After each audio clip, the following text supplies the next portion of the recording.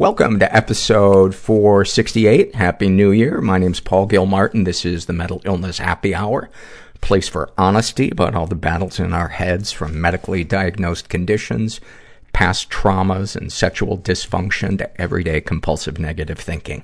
I'm not a therapist. The show's not meant to be a substitute for professional mental counseling. Did you survive the holidays?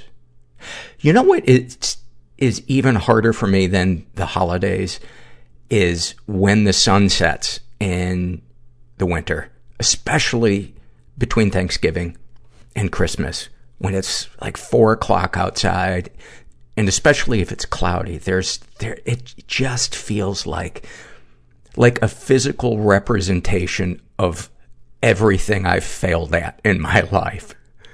Especially if it's a day when I didn't get anything done, I slept too late, I didn't eat enough, I'm back in bed 2 hours after I woke up. It's just, it feels like if death put on a show, this would be the lighting for death to make its entrance. I'm so looking forward to the days getting longer. I want to read an email that I got. This was somebody writing in reference to the episode with Gabi Dixon. And they write, "Hey Paul, I was just about to listen to the new episode, started to read the description of the show. You refer to the guest, and then in parentheses, could be male, hard to say based on the photos, as they, as opposed to her or him. If this is the direction we're going, I'm getting off this ride. I will never refer to one person as a they. It doesn't compute. I'm usually pretty open-minded. Usually. But the new generation has lost me with this not choosing to be a male or female business. And I think you're starting to bend way too much to get listeners. Yes, I'm using an alias and fake email address, so call me gutless if you must. Whatever, I'm just pretty fucking damn disappointed in the show the last few episodes, but it won't affect your bottom line since I never contribute financially. I've only been a regular listener since 2012. There's so much there. There's so much there. Where do I even start? I don't want to waste too much time sharing my thoughts on this, but I emailed her back and said, my thought is that it's not about it computing for us. It's about how it computes for them. And if you feel that using different pronouns is inconvenient, I would ask you to imagine how inconvenient it must be for them to live in a world that thinks they just want to create a hassle for people by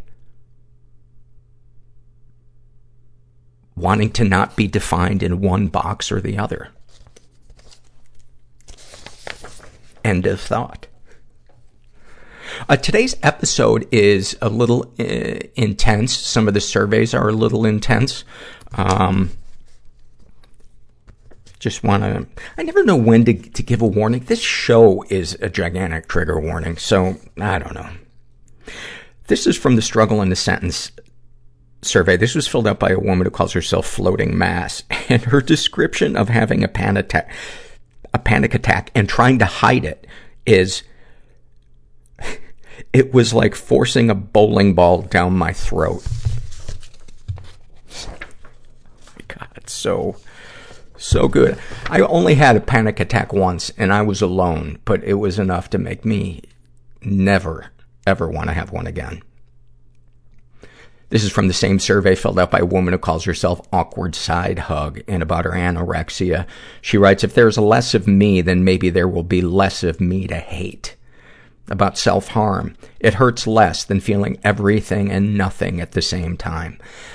That one blew my mind because that is such an accurate description when we're feeling that feeling that's almost impossible to describe. It's an emptiness, but it's also feeling overwhelmed at the same time. And then a snapshot from her life. I wrote down a list of emotions that I keep next to my bed so I can try to make sense of what I feel. irritated, sad, resentful, hopeful, elated, lonely. To me, feelings are either good or bad. There is no color to them. I'm exhausted trying to figure them out. When people ask, how are you? I legitimately don't know how to respond. My favorite answer is busy. At least it's not usually a lie. Thank you so much for that survey. I so relate to the not knowing how to respond when somebody asks me how I'm doing. I always feel like I don't know. And that's what I should say. I should say I don't know, unless I'm feeling great, in which case I would happily say I'm doing great. I feel great. And when I'm feeling bad, sometimes I'll say, do you really want to know? And they'll say, yeah. And I'll say, I'm struggling. And then they run. This is an awfulsome moment filled out by a woman who calls herself B. Oh, this is so awful. She writes, I went to see a lawyer for custody of my son. Walked into the lawyer's office to see his family photos and realized his son raped me in high school. Unfucking believable. I cried and then laughed all the way home. That is the definition of awfulsome. Thank you for sharing that. This is a happy moment filled out by a woman who calls herself Dr. My Eyes. And she writes, there's actually two moments. The first one, the look of sheer joy and surprise on my kids' faces when I sneak into the house after work without them seeing me and they suddenly notice I am home. Nothing can make me feel more loved. That's so beautiful. And there's a second one. I never have time for myself, but I recently had a couple hours of free time after taking the day off work to take an exam. I went shopping with no children hanging all over me or knocking displays over and bought myself a cupcake to boot. I was living the epitome of adulthood that I pictured when I was a little kid. Being an adult means eating a cupcake whenever you damn well please. Love it. Love it. One of our sponsors for today, and every week, is BetterHelp.com online counseling. If you have never tried online counseling, I'm a huge fan. I've been doing it for a couple of years and I love not having to leave my house. I love the rapport and the trust that I have in the relationship I have with my counselor. I trust her absolutely, and she really helps guide me through the issues that constantly come up in my life. So if you want to try BetterHelp.com. Go to BetterHelp.com/mental. Make sure you include the /mental part so they know you came from this podcast. And then fill out a questionnaire and they'll match you up with a BetterHelp.com. I had too much coffee. I apologize. My hands are also shaking. They'll match you with a BetterHelp.com counselor, and you can experience a free week of counseling to see if online counseling is right for you. And you need to be over 18. And you also don't have to do your sessions via video. You can do them via email, live text, chat, phone. And then this is where I would normally insert 9 other jokes about old-timey ways of communicating. We also have a new sponsor for this week, and I am excited to introduce their stuff to you guys because I am a fan. I'm sure you've heard all about CBD and stuff like that. When they approached me about potentially advertising on the show, I said, I know that there are CBD products that have THC, and there are those that don't have any THC, and I would only be comfortable advertising those that don't have THC in them, ones used for medicinal purposes, be it struggles with sleep or pain or anxiety.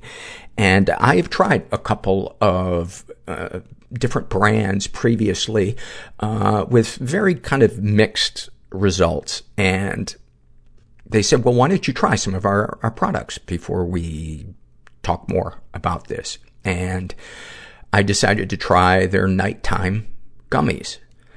And I've been using them now for, maybe 3 weeks or more. And they work fucking great. It is so nice having something that I know is going to put me to sleep. And not having that anxiety of, am I going to fall asleep? Am I not going to fall asleep? So if you're considering checking out CBD stuff, Go to earlybirdcbd.com. It's a completely transparent online CBD marketplace, and they can help you find the right product. You can check out different products that they have on the website, or if you want to, you can even call them and talk to a customer care person who will answer any questions you have and help you find the right product. They carry top quality manufacturers that are extensively tested for safety and potency. And they have the best pricing online, and each order includes fast and free shipping. So you guys can get 20% off your first order by going to earlybirdcbd.com/mental and use the discount code mental for, again, as I said, 20% off your first order. That's earlybirdcbd.com/mental with discount code mental for 20% off your first order. And I'll put the links, as always, to the stuff I mentioned under the show notes for the episode. And then one more thing before we get to the interview with Ellen Blackcloud. These are some loves, or a love, filled out by a woman who calls herself Gloria, as in the song. Gracie's come in. Gracie wants to hear this love.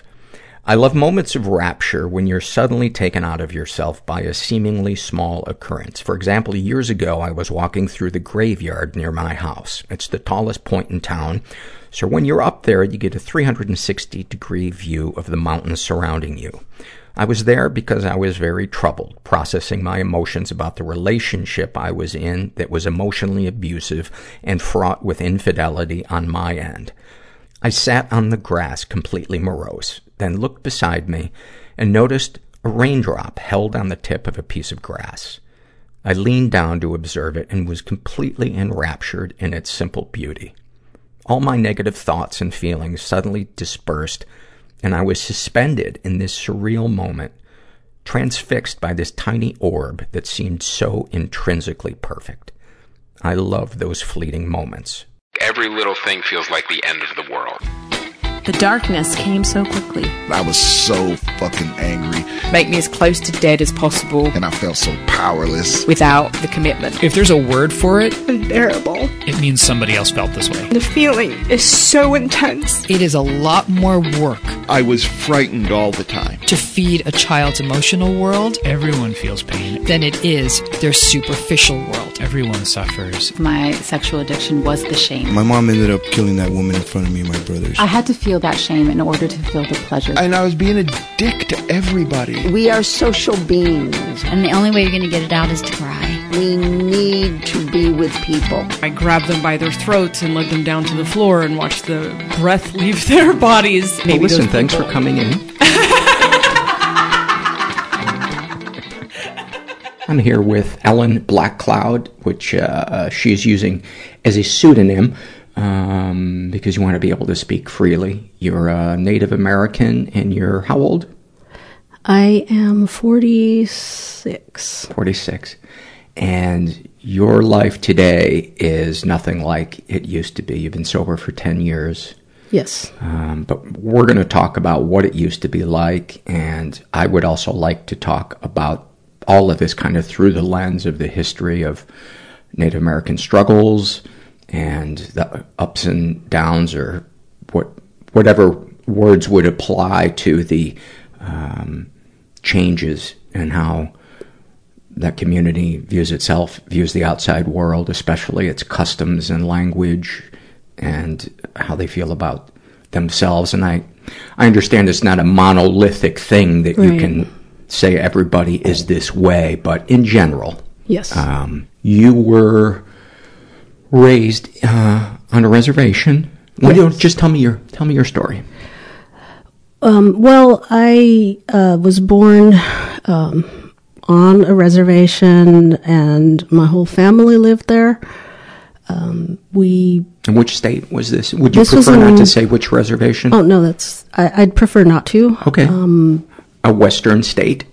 Yes. Okay. My family was very poor.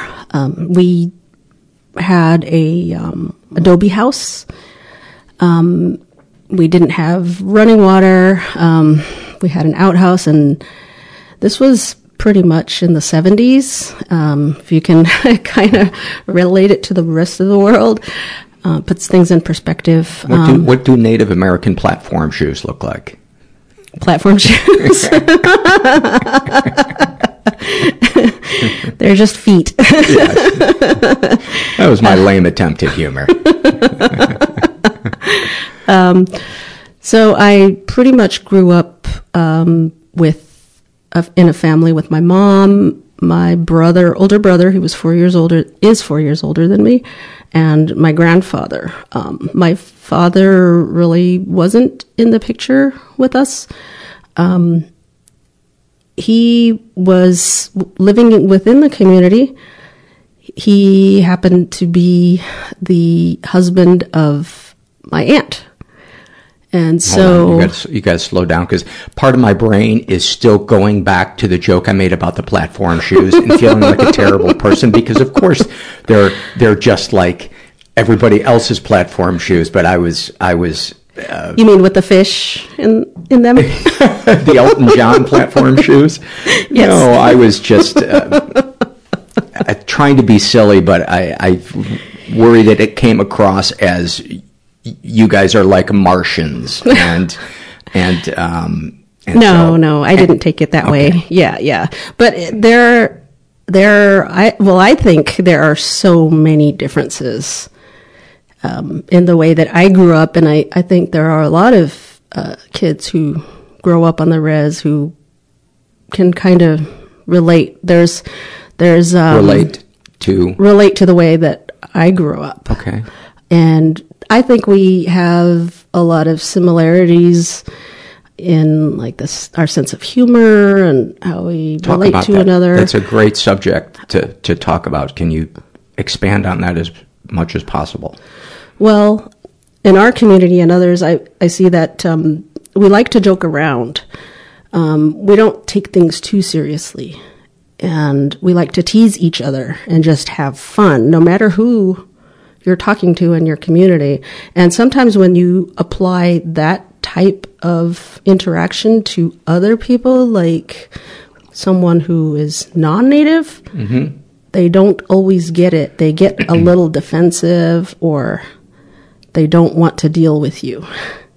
Not all the time. Some of the time, they don't really know how to take it, because, I don't know, maybe they're not used to it, or do you think maybe they're like, oh, she's going after the white man? Yeah, I think there's some of that. Yeah, mm-hmm. I mean, when I was growing up, I faced a lot of discrimination, and every time I talk to other natives, they have similar stories. Can you share some that you can recall? Well, in school, kids used to call us names, like Injuns or dirty Indians. And when I was in high school... and what was the percentage of Native Americans in your school? Probably about 40% growing up. And we had a small community, and we had a small town, and so we pretty much grew up with these people. So obviously they lived right next to the reservation. Yeah, and it wasn't like everyone treated us that way. It was just a few people, but it really sticks with you when you experience it from a young age. Do you remember what you would think or feel in those moments? I would feel angry. In high school, some of my teachers, well, one in particular, would tell us that we were dumb Indians. We should go back to our reservations because that's where we belong, and that will never amount to anything. Got to be kidding me. No, that was... How is that person not fired?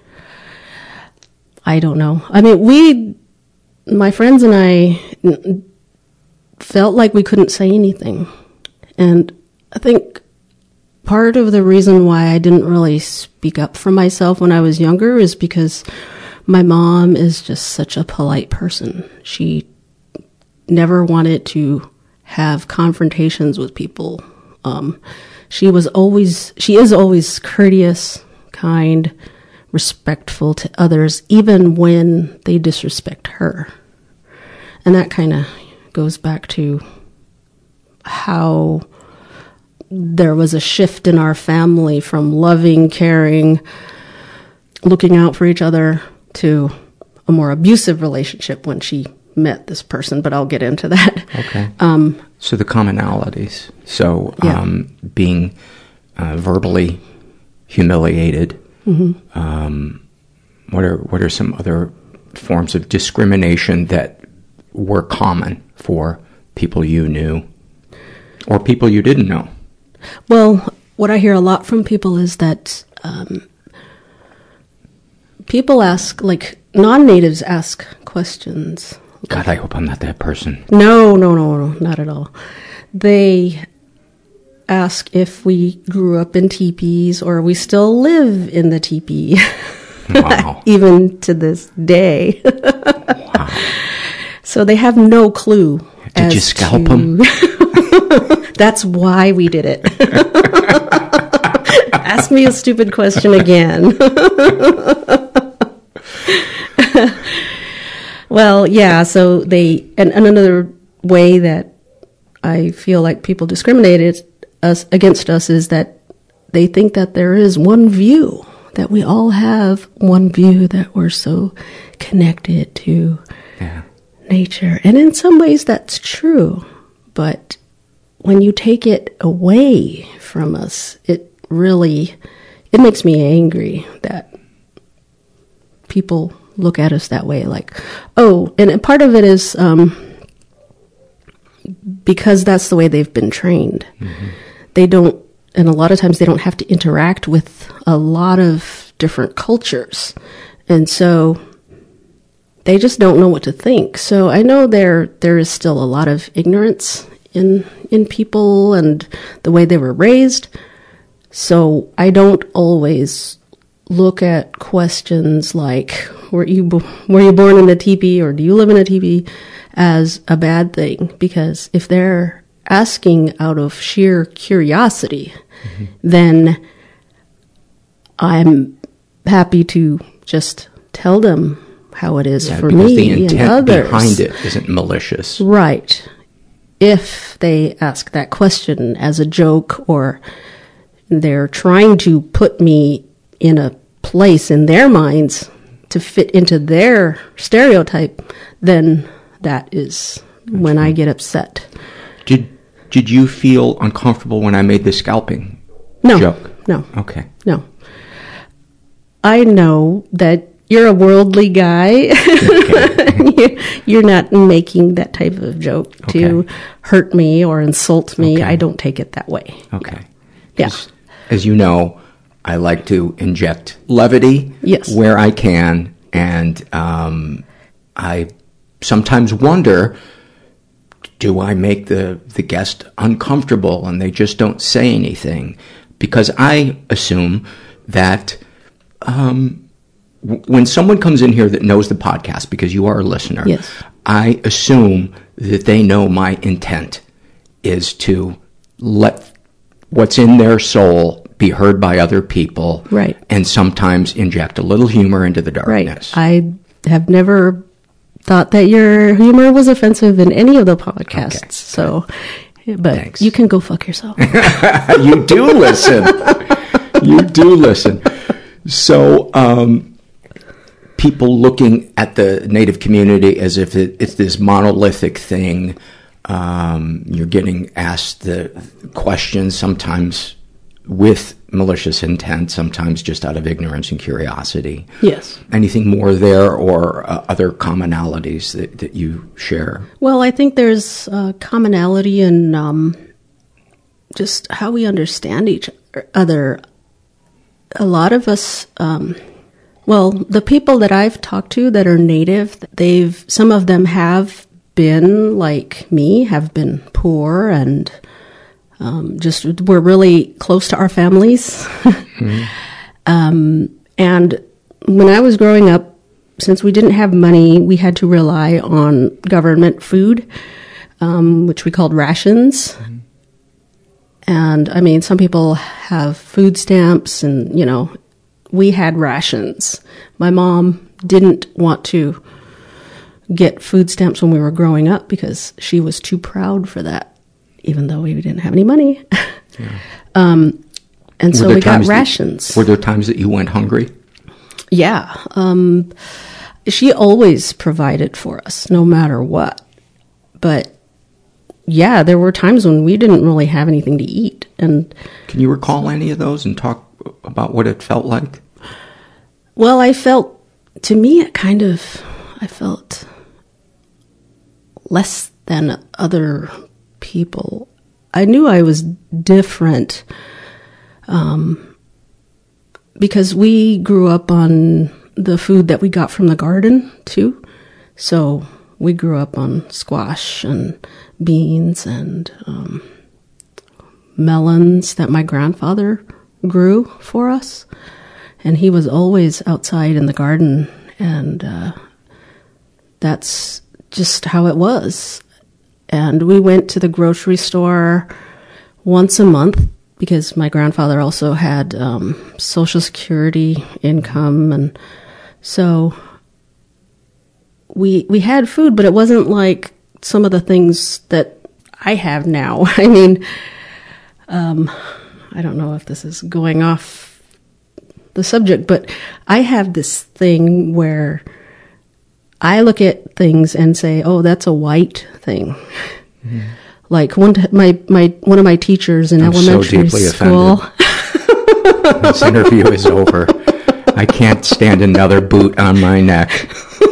As a straight white male, I've had enough of the tweets. I'm sorry, cis straight white male. And it's only been 5 minutes. Yeah. There was somebody one time, I can't remember who it was, but there was somebody in the public eye had said they're so tired of hearing about racism, and I think it was Jon Stewart or Stephen Colbert that said, "Imagine how tired people are of experiencing it." Good one. But go ahead. When I was in elementary school, one of our teachers, who happened to be white, brought in an empty can of, I think it was diamond almonds, or I can't remember them. And she brought it in for a project that we were doing. I can't remember what it was, but I had never seen that. I had never eaten it. I didn't really know what it was. I mean, I never experienced eating that before. And so now as an adult, every time I see that, I think about that person, because when I was a kid, that was a white thing to me, because that was something we didn't have. So if there are other cases like that, like... And was it based on culture or money? I think both. Okay. Yeah. The same thing with Legos and those type of things. Toys R Us. Mm-hmm. I see that as a white thing because that was something that I couldn't have for lack of money. But it was also, a lot of kids in the community didn't have those things. They didn't have a lot of the popular toys that you can just get. I remember there were a lot of toys that I wanted when I was a kid that I just didn't have. I would beg my mom and not get it because we didn't have it. But I made do with what we did have. I was going to say, the one thing you can safely know is a white person thing is brunch. Yeah. That I know came from us. The rest we stole from black culture. And, anyway, go ahead. Yeah, there are just a lot of different little things that... My husband is a non-native, and he teases me about that from time to time, because he'll talk about his childhood. Mm-hmm. And he was came from a middle-class family in the Midwest, and, we had 3 Christmases because we had, our parents were divorced, and so we went from here to here to here, and we came up with these bags of toys, and I'm like, we had one toy. Or there's just such a difference. And then he kind of teases me because he has got a great sense of humor. He's basically like one of us. And, that was one of the things that really drew me to him. He has a great sense of humor. But there are times when I start talking about it, and he's like, oh, here we go again, which is funny. When you hear someone from an oppressed community share about maybe poverty or something else, do you feel a kinship to that person? For instance, someone from the Black community or the Latino community? Yes. Or yes, I do. Because as you were sharing about the having one toy, I thought there's a lot of non-natives that had one toy growing up too.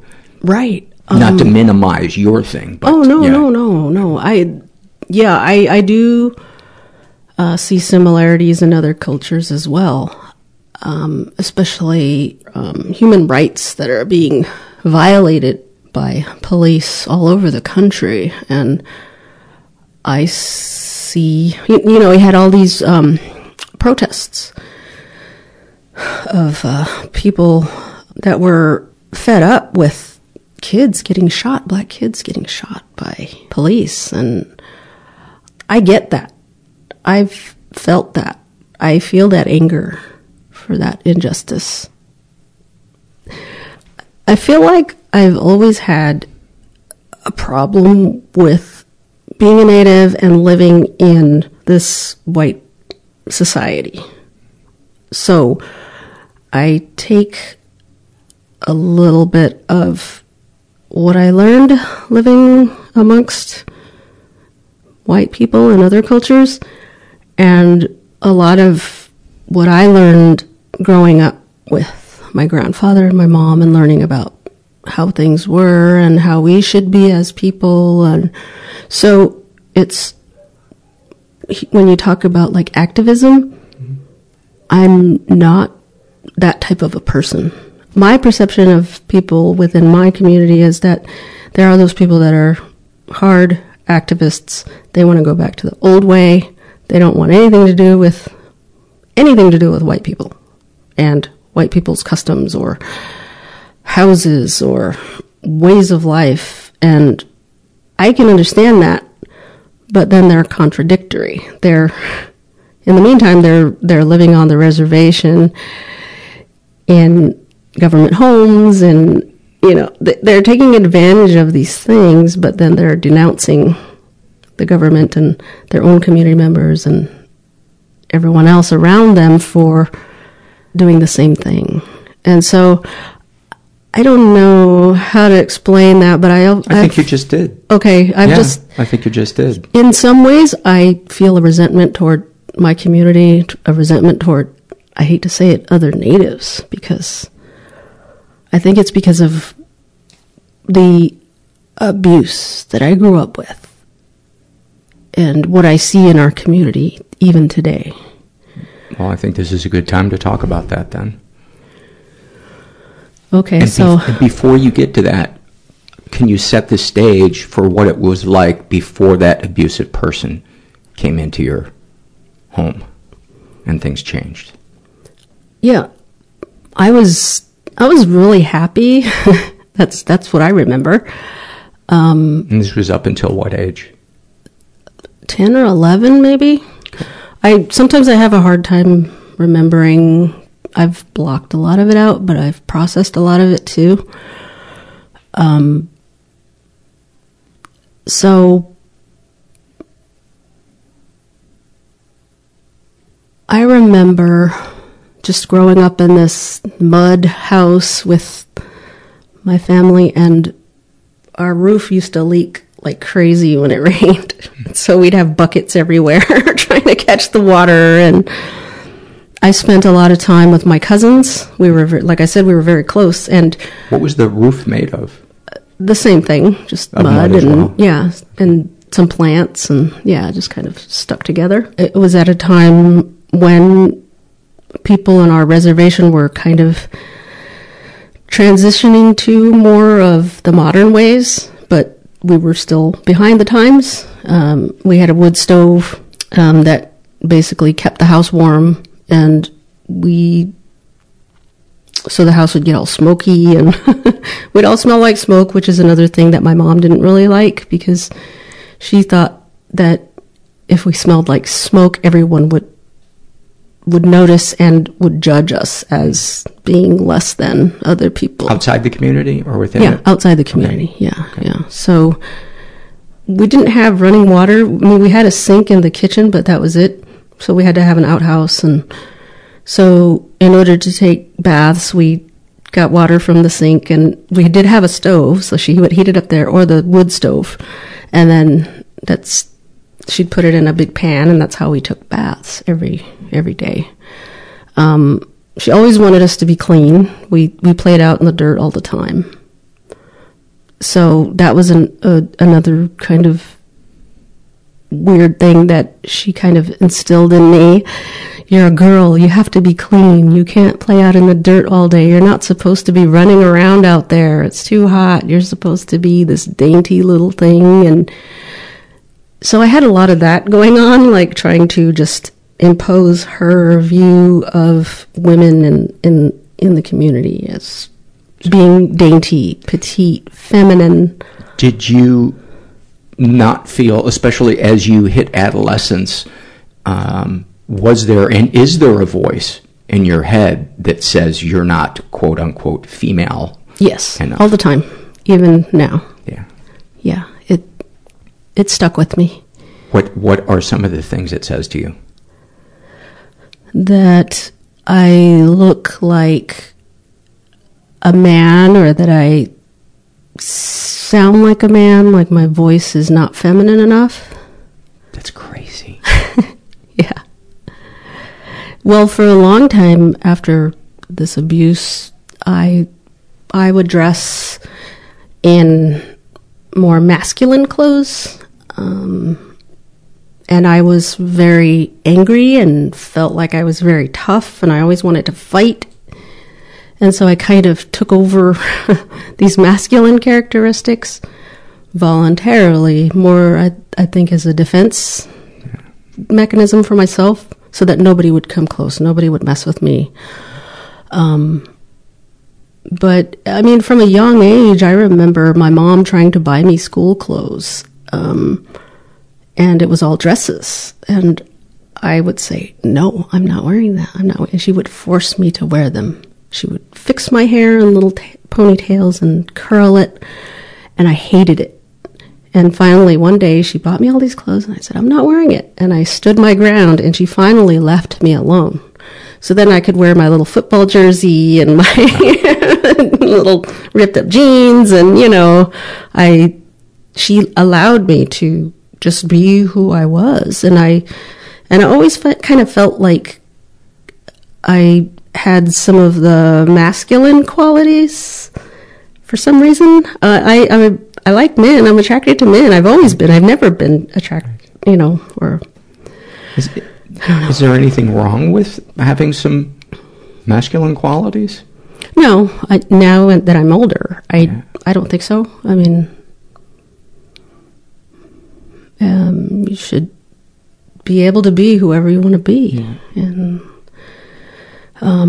yeah, I mean, that was kind of a rhetorical question on my part. I suppose that was my way of asking, is that a bad thing in your mind?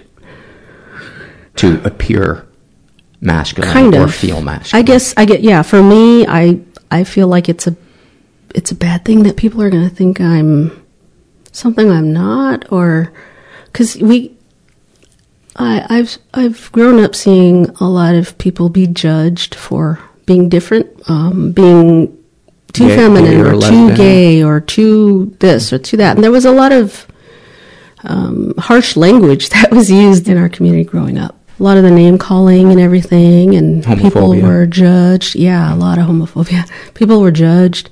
I was called a dyke for in high school, and even after high school, because of how I behaved and because of how I dressed. Like, there was a little girl in 3rd grade who used to just get picked on relentlessly by other kids, and she I guess she was an odd person, but it didn't matter. It made me angry, and I was always nice to her. And but then in my mind, I recall thinking this when I was that age in school and thinking, well, when everyone goes back into class after recess, I'm going to hold her back and I'm going to like beat her up. Why is that? I don't know. Because you wanted to protect her, but you also had anger towards her.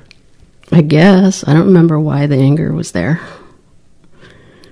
But it seems like I've had this anger toward white kids.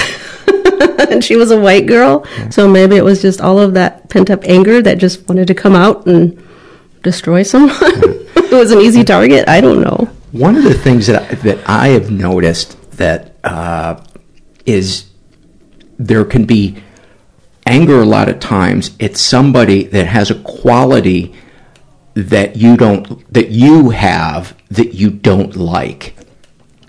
Right. Because I know when I'm angriest at somebody, it's usually because they're displaying a trait in myself that I hate, and it's kind of a way of me wanting to destroy that part of myself. Right.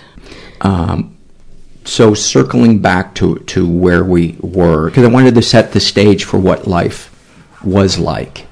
Okay. Yeah, just a lot of family. My mom wanted you to be more feminine. She also instilled some values in me to live like a white person. Sorry if I keep saying that, but that's okay. Basically what was taught to me. And in some ways it kind of makes me angry about the way she raised us, because I'm proud of my people, my traditions, my native side. But I always feel like it's kind of pushed down, and so I'm kind of angry at her for that. It's pushed down by her, and then you, to avoid conflict, push it down to get along? Yeah, exactly. What are some of the white people things?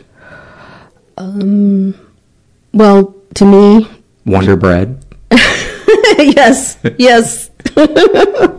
My husband likes to buy that for the kids, and that's what I always think of, white people's bread. Because we didn't have bread. We had these, sort of like tortillas that we used. We didn't really eat bread, and, just you use your hands and you eat like that. And that's how I grew up. So Wonder Bread is totally a white thing, but I know that it's that way in a lot of people's minds too. She wanted me to not get pregnant at a young age, go to school, get married, have children. Those were all the things that I was supposed to do. And those are all to me, those are all white values, or that's because a lot of people where I come from, they don't do that. A lot of people in the class that I grew up with had kids in high school or right out of high school. They didn't really go to school or, get jobs, and they may have done a lot of drinking, and a lot of people my age from my class are already dead because of addiction or accidents that result from addictions, and or health problems. When you look at those people, do you feel sadness or anger? Are you concerned with how they're perceived by the outside world, or is it compassion? What do you experience when you see? I feel sadness.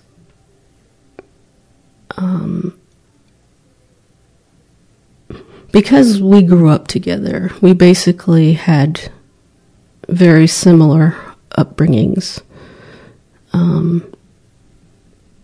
And even though my mom didn't really let me interact with them outside of school, they were still part of my past. And to see people struggling is very tough to take, because I struggled but I persevered. I was able to get myself out of that situation, which I feel is hopeless. Living on the res without any chance of leaving, or I just know that feeling of not having any hope. And then you act like you're content with it because you're too afraid to change it. And so that's where I see people being angry at white people and blaming white people for any problems they have, which I'd say, yeah, that's part of it. That's true. But not all of them. No, not all of them, but I understand the anger. But I don't understand just not helping yourself. So, she and my grandfather told me that over the years, this is what you have to do. And I always wanted to go to school. I didn't always want to get married. I didn't always want to have kids. I didn't want that type of responsibility, especially when I was actively drinking and all of that. So, were there any customs or traditions growing up that your mom tried to suppress, or what were the customs that were suppressed the most by people that wanted to integrate into white society? Well, I think a lot of it was language. She didn't want me to learn the language when I was a little kid because she thought that it would hold me back in school. She didn't want our language to be my first language, so my first language was English.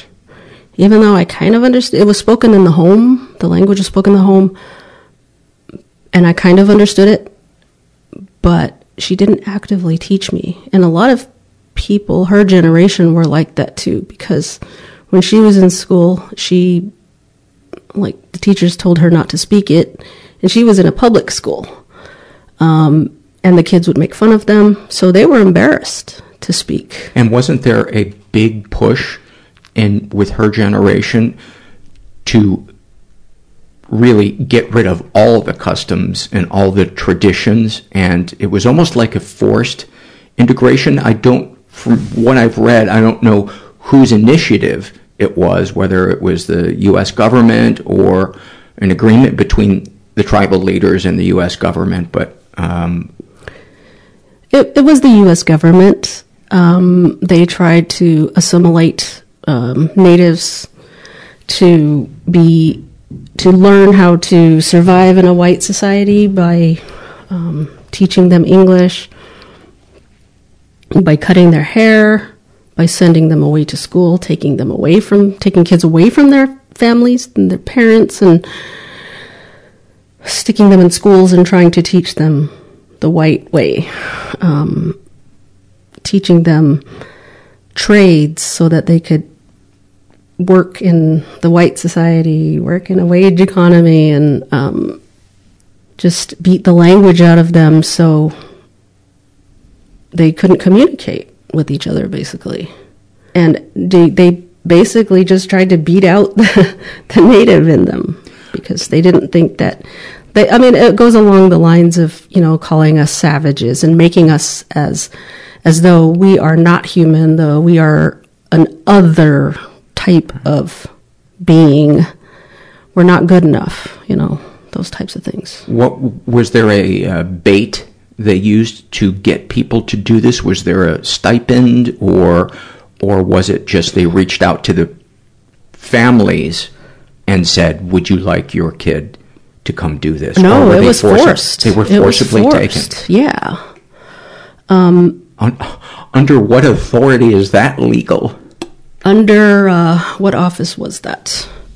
It was like the War Office or something. Yeah. I can't remember. The Interior?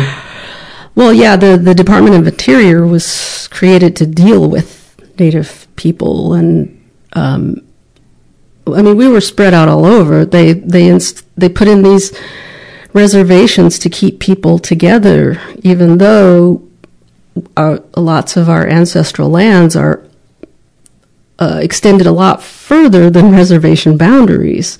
They try to basically herd us all together and try and make us into another person. So, and I mean, the rationale was to save us, to, you know, their justification was to save us, to help us. But some people think that a lot of that was just to bring us down. Since the government was putting us on reservations, breaking us off from our traditional lands where we gathered food, or where we had seasonal camps or hunted animals, and promising a tract of land that then they would eat away over time. Right. So basically, take the resources from taking all of our resources.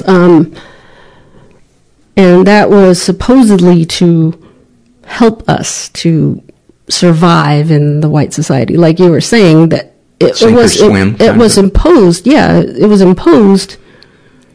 There were no questions asked about it. I know there were leaders that fought to hold on to their lands, of course. Hold on to their resources, hold on to their culture and their language. It didn't matter as far as I'm concerned. And it still happens. So it was today. Not an agreement. It was no. Taken by force. Right. And, you know, some people say that it's basically genocide, that they're, I mean, they killed a lot of people off, and it makes you very angry. And people still have, like, the stereotypes. They have this view of who we are, but in their minds, it's who they were. Mm-hmm. A lot of people don't realize that we're still here. My daughter, who's 5, came home from school and said, "Oh, Mom, we're learning about Indians, and they lived a long time ago." And I said, "Oh, are there any Native Americans in your class?" And she said, "No." And I said, "Well, what about you?" I mean, well, look at me. I'm a Native. And she doesn't realize, it doesn't register. Even though I'm teaching her what I know from my own traditions, like cooking and talking about stories and just the way I think, the way my mom kind of trained me to think. You know, I took the good and left the bad. I'm trying to give her the good part. She doesn't see that as a different world. She just sees it as her, like I did growing up. I didn't realize that people saw me as different until I was older, maybe even an adult. I mean, I felt that discrimination, yeah. But I didn't really see that I was growing up with a different culture than everyone else. I mean, it was just something that was there all the time. It wasn't like a big deal.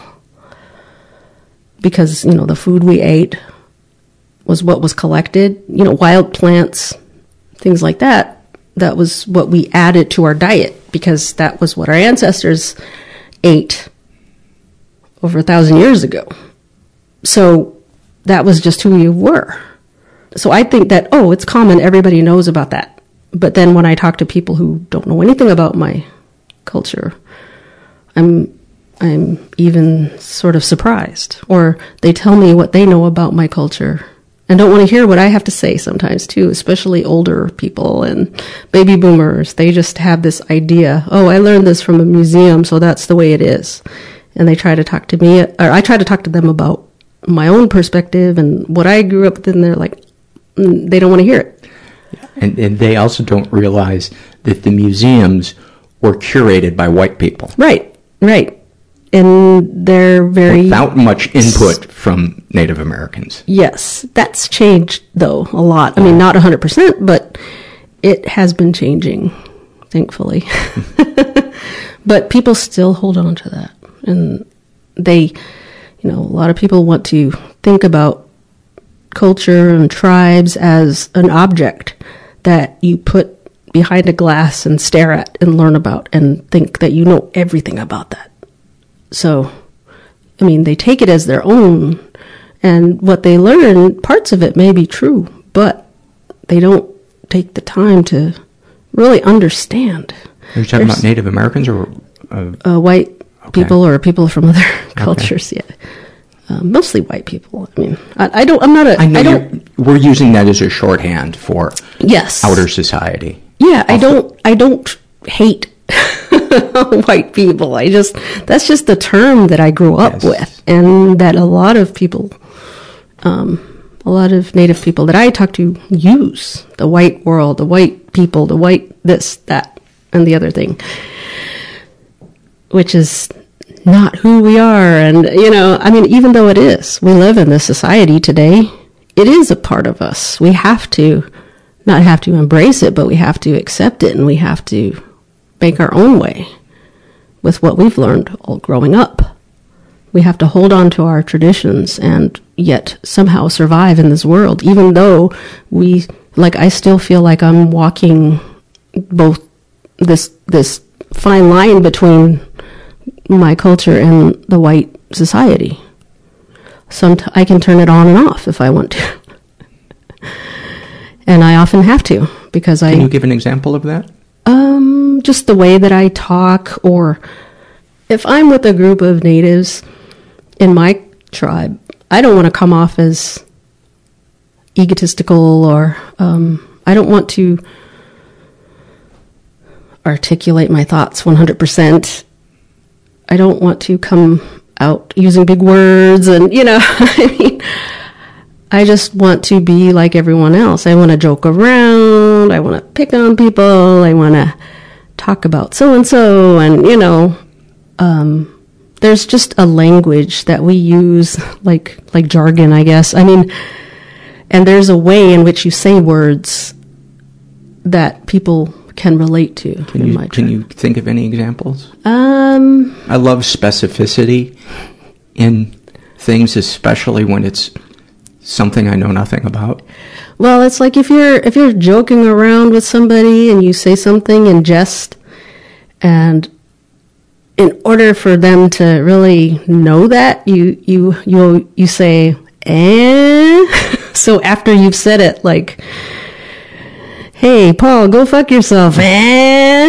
Oh yeah, okay. Yeah, it's kind of that thing. Okay. And I know I've heard a lot of other tribes have the same type of language, and so that's just one of the things. So let's circle back then to the home. There was love, there was poverty, but there was also love. Yeah. And then this person moved in. And who was it? My mom had a couple boyfriends when because she wasn't married. We were actually born from her sister's husband. They were still married. And there was a little bit of resentment in the family for that, because she was messing around with my aunt's husband. That seems pretty reasonable, that there would be some tension. Yeah, my aunt really didn't like us when we were growing up. Because she saw you as the act of her husband cheating. Right, but he cheated with everybody in the community. He drank a lot. He was abusive, physically abusive. He broke a lot of things. Got drunk a lot. Yelled. It was kind of scary. And was he was your biological father, and yes. Was he the father of any other kids in your family? Yeah, my brother, and I had 5 cousins, first cousins from my aunt, which were half brothers and sisters. Because of him. Okay. So that was pretty much what I grew up with in the 70s was a lot of seeing him drink, seeing him yelling and fighting and all that. I didn't even know who my father was until I was like 9 years old. You remember being told? Yeah, my mom told me finally. What did she say? Because I kept asking. I thought my grandfather was my father because he fit that role, basically. I think it was when she told me about sex when I was 9. She had a book, and she went through it and explained how things worked. Mm-hmm. And that was when she told me that he was my father. And I always wanted a father. Just not him. Yeah. Well, even him. I'll take him. But, I mean, so there was that I really wanted a fatherly figure my whole life. And he was not available. He was not willing. He didn't acknowledge us as being his. Unless it was like older, when I was older in junior high or high school, if he was with his drunk buddies, he'd say, "Hey, that's my daughter," and, like showing me off or something. I don't know. It was kind of creepy. He didn't sexually abuse me. When my mom was also, after him, then she was involved with someone at her work who happened to be a white guy. And so he was more of a fatherly figure, but he was also married and he had kids. And so he made time for us, though. He was very nice, and he would buy us things, and he was easy to talk to and very just supportive and everything that my real father wasn't. But I never really saw him as my father. So after he left, he didn't live with us, but he moved away. Then she started getting involved with this other person from our community who she knew as being abusive, physically abusive, to a wife that he had, a former wife. And she would reject his advances for several years, I think, from what I remember. But there was just one day where he kept asking her to go out on a date, and so finally one day she said, okay. Now, he happened to be a school counselor, and so he knew who I was. They used to have these tribal education counselors that would help Native students if they were having difficulty, or if they got sick, they'd take you home.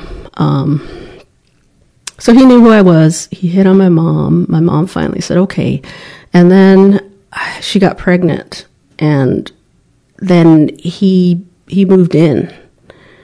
And I think he was 10 years older than her. It's interesting that your mom didn't want you to get pregnant, and she keeps getting pregnant. Yeah. With abusive, unavailable men. Right. Well, she said a lot of things about what not to do as far as sex, and it's just kind of weird, kind of funny. It's almost like she was talking to herself, which I think parents do a lot of, I think people do a lot of times. They say the things to other people that they really, deep down, unconsciously are saying to themselves. Right. So go ahead. He had a job, so he had money, and that was another big deal for us because we didn't have the luxury of buying things a lot. And so he bought her all these maternity clothes, and then he moved in shortly after that. And he would buy me things. He would take us for ice cream, which isn't like something we didn't do. I mean, we might have eaten at Sonic for maybe once a month, if that. It wasn't like we went out to restaurants or anything like that. So it was a big deal. And but he he was very nice, very funny, very well liked in the community. He was in AA, and he often was a speaker at meetings everywhere. Everybody loved him. Great guy. So most of it was a front. Yeah, he was also a Catholic and well known in the church, and he was a police officer, and like I said, school counselor, and all of these things. So he was really nice, moved in, and then he just switched and became very abusive. And my mom, she was kind of timid, I think. She didn't really stand up for herself, and he took advantage of that, and he would humiliate her in public. And we used to spend a lot of time with my cousins. He put a stop to that. He didn't allow her sister to come over anymore with the kids. I mean, so just classic predator behavior. I know. Charm, isolate, beat the self-esteem down. Right. And then control. Right. So once he got rid of everybody else, he was just verbally abusive to her. He was physically abusive to my sister, who was born from that relationship. Well, he spanked her. You know, I had two sisters from that, and he would spank them all the time. Yell at them. Scream at them for spilling milk or water or whatever. So that's something I don't do with my kids. I can't stand it. It just makes me so angry that we had to deal with that. So then that anger was turned on us too. We were afraid of him. And my mom couldn't do or say anything about it. He controlled everything. And then I can't even remember at what age, but probably 12 or I don't know. He started taking me off to go places. And you know me, I'm special. Father, yeah, I'm special. He wants to spend time with me, and we're going to go somewhere. And you know, because we didn't have a car growing up either, so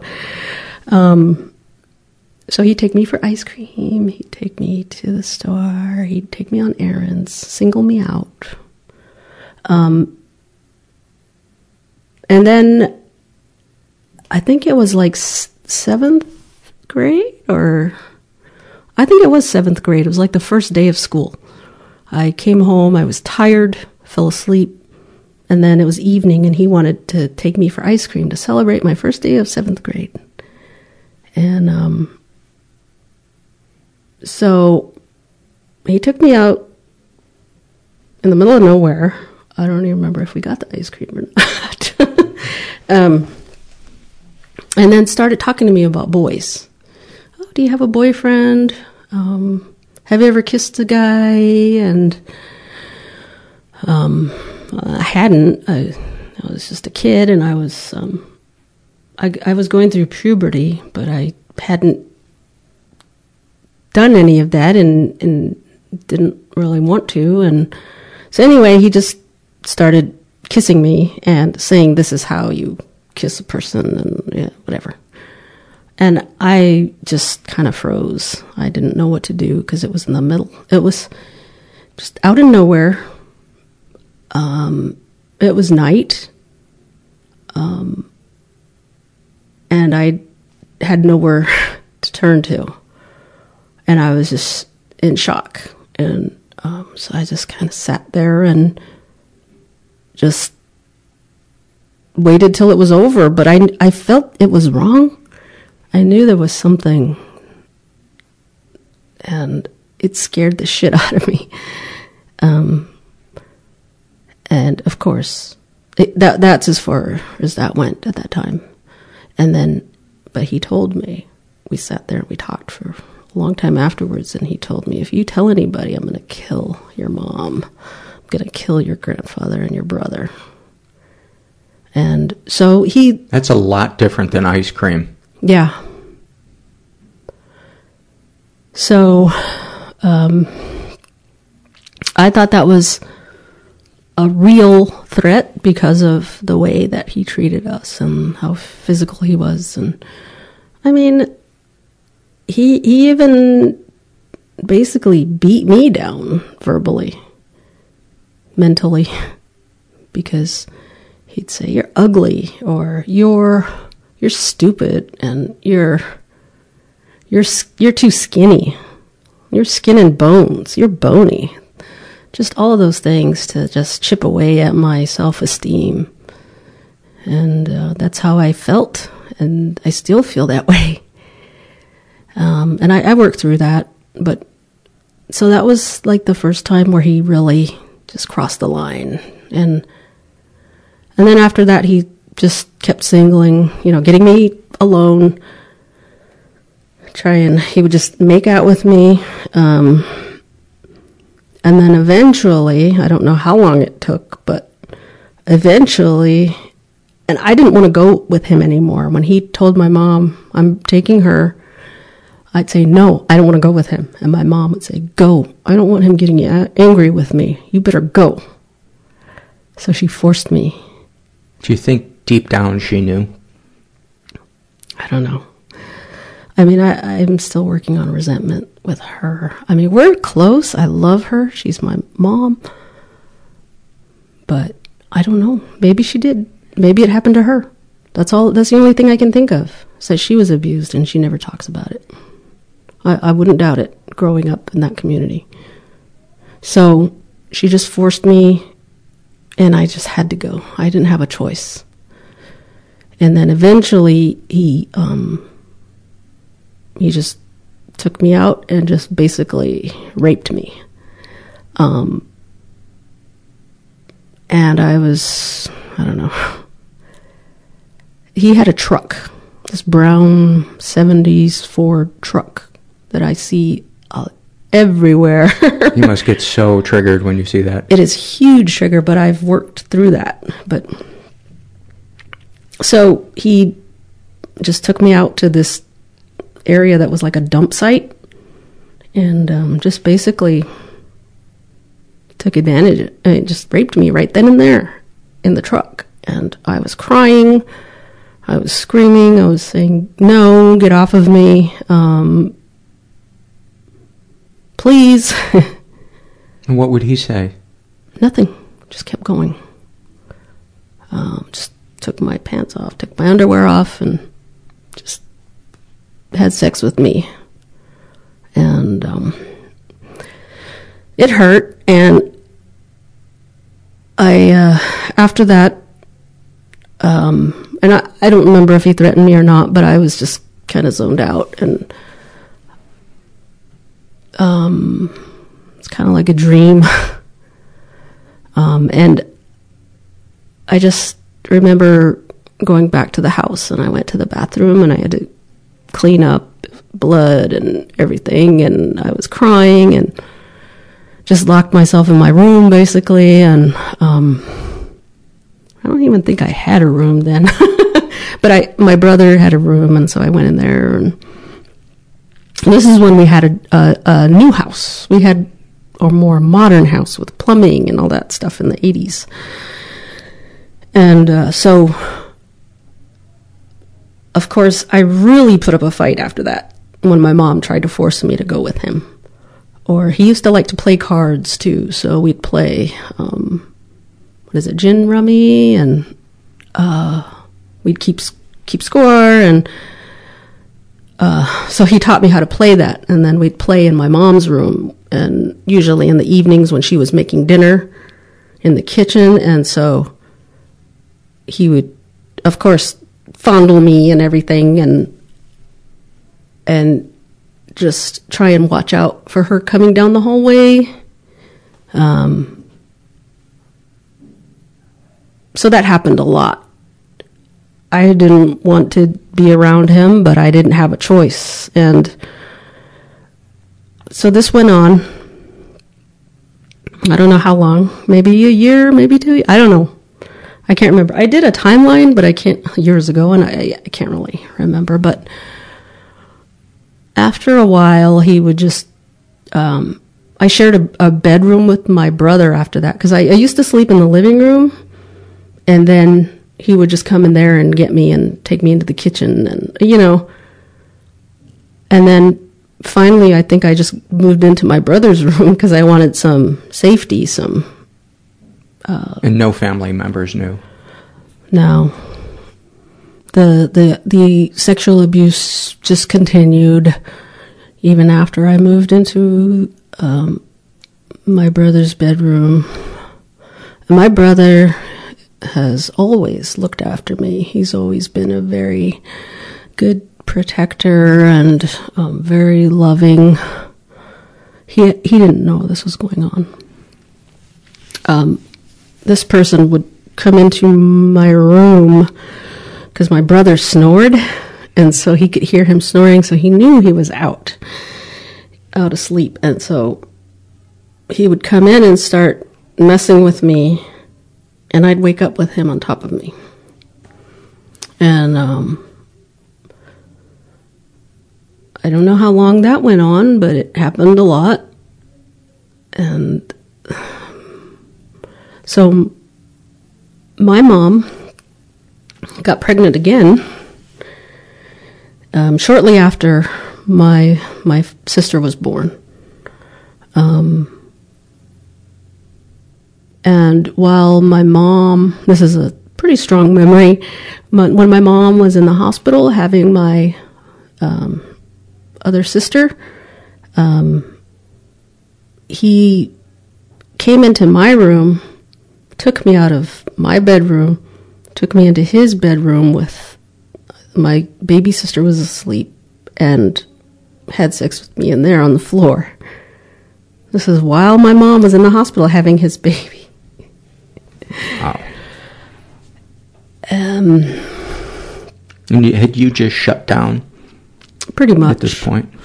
Yeah, well, I think in my mind I tried to say, this is what's supposed to happen, or this is what I want to happen. And I know I've heard a lot of people say that. They try and justify it. Right. Like, oh, I want this. So at a certain point, you had convinced yourself that I'm trapped, so I might as well try to find something in this experience, I'm sure subconsciously, that gives me a sense of control. Right. Yes. Okay. And what were those things, those moments? One of the first guests I had that talked about being sexually abused, at the end of the interview, she said, there's one more thing I want to add. She had been raped by her father, roughly the same age that this was happening to you. And she said, there were times when I would initiate it, and I just want somebody to know that it's still sexual abuse because you have been brainwashed and traumatized by this person. And an adult, even if a child comes onto them, it is up to the adult to know that this is not right. Yeah. So if there's anything that you can share that will help somebody out there who feels like they deserved it or they participated in it, if there's anything you can share with them or say to them to let them know. The only thing that I can think of is that something that took a long time for me to accept was that it wasn't my fault. It wasn't. He was an adult. He shouldn't have done that. That was wrong. I couldn't fight back. I couldn't protect myself. I was going through puberty, and I was trying to justify it in my mind so that I could just live another day. But it wasn't justified. I blamed myself for many years. It felt like I was his girlfriend during that time. But and tried to build myself up like that. Like, oh, well, I'm special. But you're not. I mean, your mind plays tricks on you to try and make the best of this horrible situation. And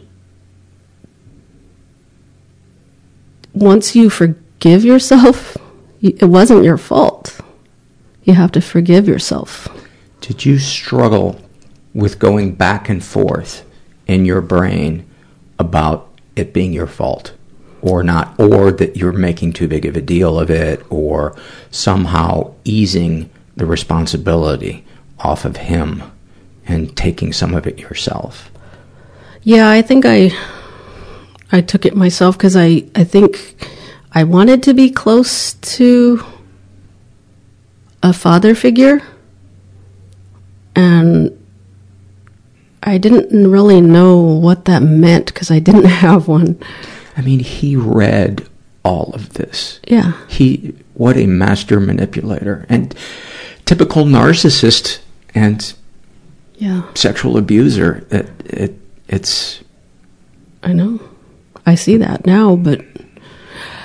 Did you have to see that to be able to let go of you feeling that you were somehow responsible? Or what helped you get to the point where you could say, this was not my fault in any shape or form? I think just getting sober, seeing a psychologist. I've been seeing psychologists for many years, but I had to get sober to be able to work through all of the issues from my childhood, and I think AA helped me to forgive him as well, because I had to do that for myself to get sober, to stay sober. Did it come organically, though? No. Okay. No, it was a struggle. Because, I mean the forgiving. Because I get angry when somebody says you need to forgive that person, because I believe it has to come organically from that person. And telling someone they need to forgive somebody, it is to me a form of abuse, because what you're saying is your healing process is taking too long, or I know what your healing process should look like, and it's another way of demeaning someone, in my opinion. Okay. I believe that the way to help them is help them in a way of learning more about loving yourself, and through loving yourself, you begin to feel as if that person took from you, but you have so much more left. Yeah. That you can see them as sick and not, it sounds weird, not take it personally. Mm-hmm. Does that make sense? Yeah, I guess I started trying to understand what he had been through. That the same thing happened to him. That I don't think he was, outside of his actions, I don't think he was mentally there. I think he went to this school called Boys Town, and I think he was sexually abused there. I know he was physically and psychologically abused there, but he was a raging alcoholic, and he used to drink with all these other natives in the city, and he got beaten up so badly. Someone kicked him in the head so badly. This was all before this abuse happened, that they had to put a steel plate in his head. And so I don't think he was very intelligent, and I don't even know if he even could take accountability for his actions. I don't know. Because I'm sure he did this to other girls. I know for a fact he did this when he was a police officer. He and some other police officers, tribal police officers, sexually abused the girls that they brought in that were drunk. I believe he knew what he was doing, because his manipulation showed that there was some type of executive function going on, or I don't know what the word, maybe I'm misusing that word, but that there was still a coherence going on, because he was masterful in trapping you. He was a dry drunk, basically, even though he went to all these meetings and spoke and shared and read the big book and read the Bible. He was a raging person. Yeah, that's one of the things that some people don't understand about support groups, is no one person is a representation of that support group any more than a single baseball player represents the sport of baseball. Right. But that's what kept me from getting sober for so long, because I couldn't stand hearing men talk about sobriety, because I heard him say it so much, and it always changed when the door behind closed doors. Yeah. And it took me a long time. I hated God. I turned against him.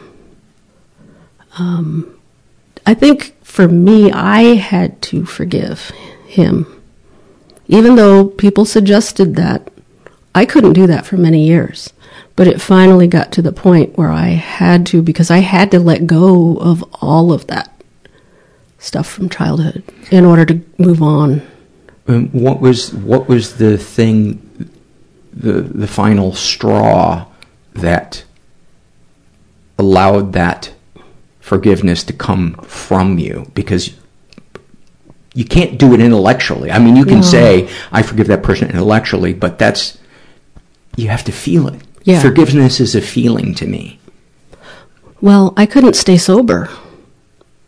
That was kind of my last-ditch effort to try and take care of myself. I would end up, I was going to AA, and then I'd turn around and start drinking the same night. I was drinking every day, all day long. I don't know how many years I did that. And when I tried to stay sober, I just couldn't. I'd sit outside the liquor store and tell myself, don't go in, don't go in, don't go in. And I'd end up going in. And I was drinking while I was at work. Before work, in the shower, I'd have a beer while I was in the shower, getting ready for work, go to work. Times I didn't go to work. So that was my main reason for just forgiving, because I didn't have God in my life, or at least I didn't think I did. I rejected him. And that was really the only thing that allowed me, or I felt like it allowed me to stay sober, was to let it go. So how did you do that? Well, I prayed. I like to just lay down, close my eyes, and just think. Just work things out in my mind. Talk to God.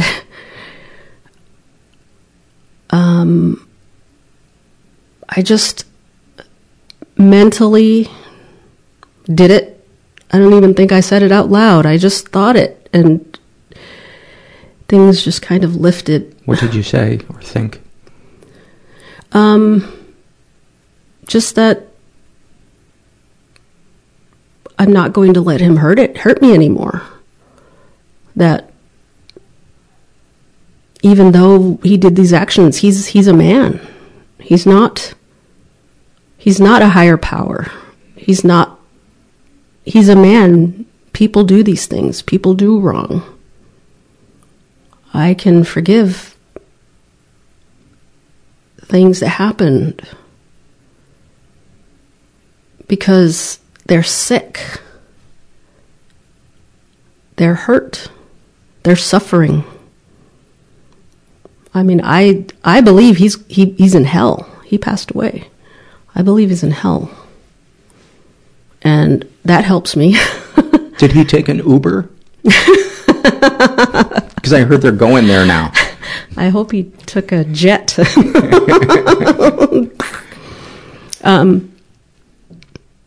Yeah, I forgave him before. I mean, I didn't talk to him, but I just mentally did it even before he died. But the thing was, he was still in our community. He still lived in the home. I ended up telling my mom on one Christmas Eve when he was a police officer. She wanted to wait for him to open presents because at that time we had money and, I wasn't looking forward to Christmas. I wasn't looking forward to her forcing me to be with him. And so it was like 11 o'clock and he was going to get back at midnight and she was saying, no, we have to wait for him. I said, no, Mom. And I told her that he was abusing me, that he was molesting me. And she was shocked. And I went into my room and she confronted him that night when he got home. That really surprises me because I would have guessed from her pattern of behavior, your mom would have been the one that said you were lying or, you need to get over it, et cetera, et cetera. Well, what happened, I don't want her to disappoint you. What happened, even though I told her, he denied it. And he did own up to it later. I basically went in my room that night and I didn't come out for I don't know how many years. So she allowed him to still live in the house. And she allowed me to lock myself in that room. That was her solution. Yeah. And so I didn't have to go with him anymore. But I wouldn't come out of my room if he was in the house. You were still trapped. I was trapped. Their bedroom was right next to mine, and I needed to cross the hallway by their bedroom to go to the bathroom. I wasn't going to do it if he was in the house. So I locked myself there for years. You would just come out to eat or... No, she would bring me my food. You literally did not leave? No, I didn't leave. Oh my God. There were only a few times when they would be out of the house, where he would be out of the house. Outside of work, I wouldn't come out. And so from what age to what age? I can't remember when this stopped. Maybe, it didn't really stop. Maybe 13, 14, I don't know. So it may have been only a year that it took for him to groom me. And then maybe about 13 or 14 when I told her, I don't know. I started high school and I didn't want to leave my room then, but she forced me to go.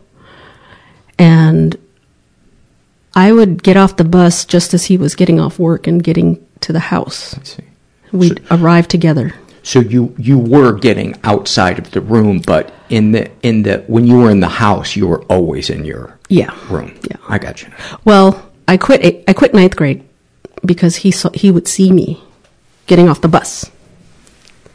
So I quit school and I just stayed in my room. And so whenever it was like a birthday or something, she'd still try to force me to come out. And I would scream my head off. I would punch the walls. I would punch myself. I would break things just so she would leave me alone. So she would still try to get me out, and I wouldn't. Well, if you could go back in time, what would you say to her in that moment when you're in your room and she's telling you to come out for a birthday? I guess I would just beg for her to help me, protect me. I don't think I ever really said those words to her. Why did I have to? Just beg for her to protect me, to get rid of him, for us to be okay again. I mean, she believed me. She just didn't have the tools to deal with it. She was afraid of him. She was sick in her own way. Yeah. So she would just bring me food. She would cook all the meals. She would bring it inside, and she would bring me water. She would tell me when he was gone or went outside so I could go to the bathroom. And then I'd go straight back to my room. What kind of nightmares did you have? Oh, I have nightmares about a shadow for many years, until I was an adult, until just maybe 10 years ago. This shadow just on top of me, just having sex with me. I can't move. I'm trapped. Or it's hurting me. Like I would feel this pain in my side, and the next morning I'd wake up with bruises. And I don't think it, I mean, this is as an adult. I'm kind of superstitious too. Mm-hmm. My husband kind of teases me about that because I'm so superstitious. So, to me, it's an evil presence. To me, it's real. Because I had marks. I lived alone after all this as an adult. And I would have those dreams, and I would wake up with bruises on my side because of this thing pushing in on me. Wow. Like fingers just pushing. What are the things that trigger you today, if you're comfortable sharing them? Brown trucks. People, men, native men, sometimes. Especially older white-haired men, native men, country music, sometimes AA, police officers, tribal police officers, Catholics. Sorry, Paul. I'm not a practicing Catholic. Okay, good. Yeah. Counselors. There's a lot. Yeah. Every day. Smells? Yes. And apparently that's one of the strongest triggers, are smells. Certain colognes. There's some support groups where they ask people not to wear colognes or perfumes. Mm. Yeah. Lately there's a guy at work that's been wearing this cologne, and it kind of reminds me, but I mean, he's a nice guy. It's not such a strong association anymore. I've been through EMDR and EFT and... What's EFT? Emotional freedom technique. Where you do this tapping and chant. Yeah. Chant. I've heard about that. Repeat these sayings to yourself, really like affirmations, and helps you get through stress. And did they help? Yeah. When I did EMDR, it was like re-traumatizing basically for a few months, and then that was what really helped me to stop having nightmares, because I would have them every single night. So how exhausted would you be after a session of EMDR? Oh yeah, I couldn't go to work. I was just sleeping. I slept for almost 2 days one time. Yeah. Describe in your body, if you can, what you began to experience as EMDR started to work for you. If you remember any anxiety, just tightness in my chest.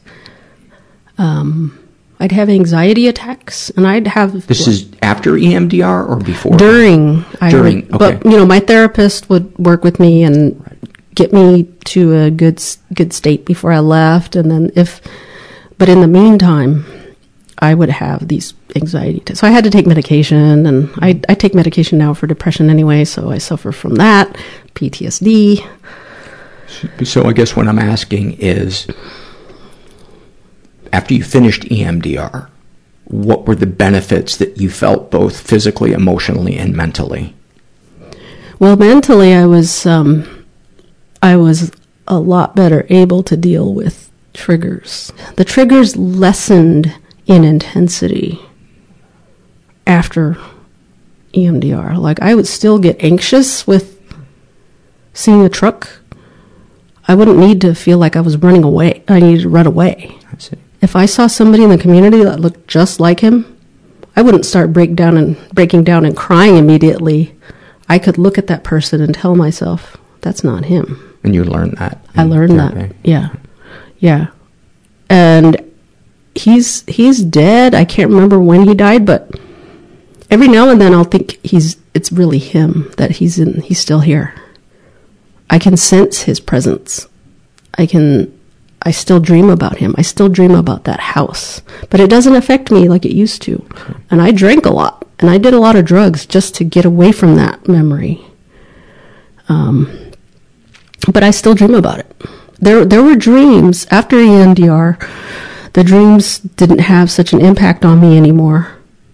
Didn't make me very emotional when I woke up. I didn't wake up crying. I didn't wake up screaming, that type of thing. Some of the dreams are actually changing. I'm in control a little bit. I'm telling him to get out. Or, there were my dreams. I'm trapped there. I'm back being a kid. I can't get away. There's no car. There's no money. There's nowhere to go. Recently, I've been having dreams where I'm thinking, well, I need to move into an apartment to get away from this house. And I have the ability to do it in my mind, in my dream. So that's extraordinary. I've only had it like twice within the past year, but it's extraordinary. Yeah. I had one about a year ago where a group of people did something to me, put something in me when I was asleep. Mm-hmm. And in the dream, asleep. Mm-hmm.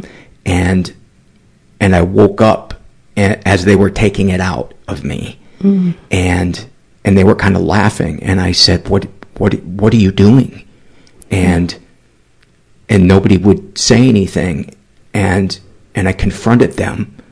And I said, what you did is rape. Mm-hmm. And it had never occurred to me that something that my mom did, which wasn't medically necessary, mm-hmm. was a form of that. And I'd never used that word to call it that. And when I woke up,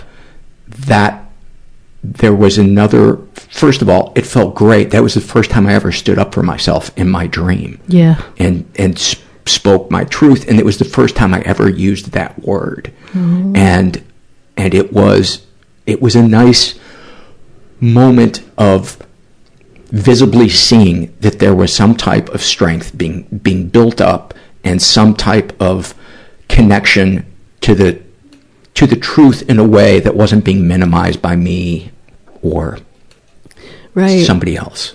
Yeah, and for me, it was when I woke up, I didn't realize that happened. I was telling my husband about it, and he told me.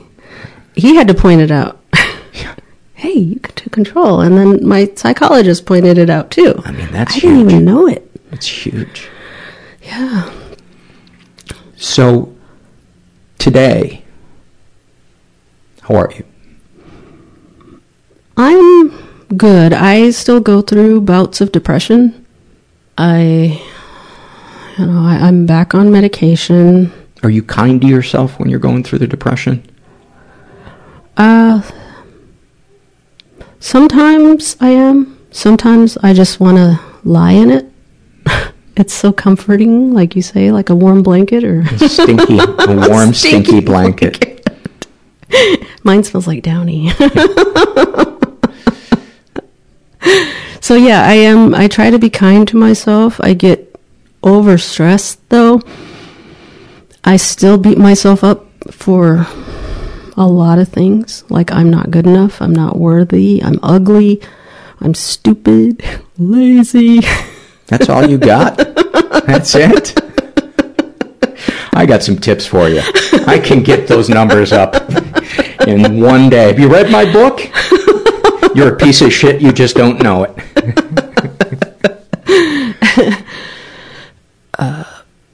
to go back to similarities between Native people that I see is we all have so much trauma. Some of it stems from addiction, which all goes back to abuse. People die.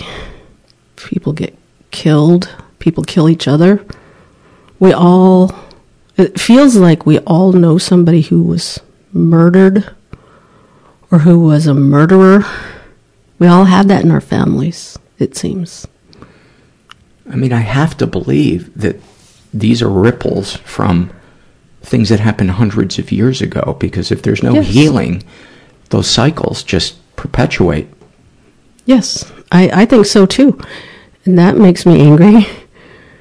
My sisters drank a lot. My youngest sister was killed in an accident. She was hit while running across the road, killed instantly.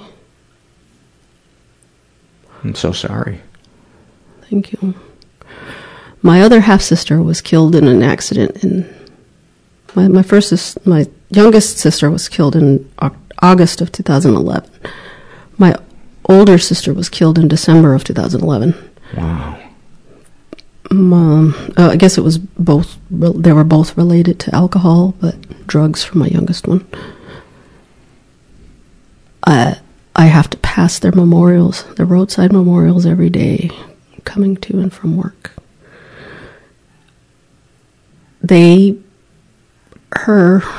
My youngest sister's boyfriend killed someone in our community, and he's in prison. They have 4 kids. My nieces and nephews that I love. They had to experience that trauma of losing their mother and their father. And now they've got to experience the trauma of molestation by their older brother. So that it's just too common. Is there any type of support network in these communities? That therapy? Yeah. I think it's great. There is a lot out there that people can use to deal with these things. Can you name some that you can think of, or is it just specific to your I was area? thinking more specific to my community. Okay. Yeah. But I know a lot of other communities have the same types of resources in their communities, too. You're talking about Native communities? Yeah. And is it helping? I think so. My nieces and nephews have been in therapy since they were small, since their mom passed away. And now they're in therapy for these other things that just happened recently. I think they have a chance, but it brings back all those same triggers. Because it happened in the house with my mom and my sister there living with them. And my mom, they brought it to the attention of CPS, and he's in a treatment center. He's going to be going off to Texas to another treatment facility for a few years now. It's really disturbed the family, my mom. It's been hard for me because it brought back all of those old triggers. And I'm looking at my mom sitting there, and she's trying to take care of them by doing all of these things. And I'm thinking in my mind, why couldn't you do that for me? And that goes, just recently I realized that I felt like she treated me like a dog, because she would bring me the food, she would bring me the water, she would take me out she would let me know when it was okay to go to the bathroom. She essentially treated me like a dog. Wow. That realization just came to me a few months ago, and it really made me sad. But I still love her. I still support her. She's my mom. I resent her somewhat, but I'm getting over that. I'm working on it, and I don't know that it's ever going to go away. She's old. She could pass away any day now. Yeah, I don't know. It just boggles my mind how she chose him over me. I wish I could say I haven't heard that 1,000, 10,000 times. Yeah.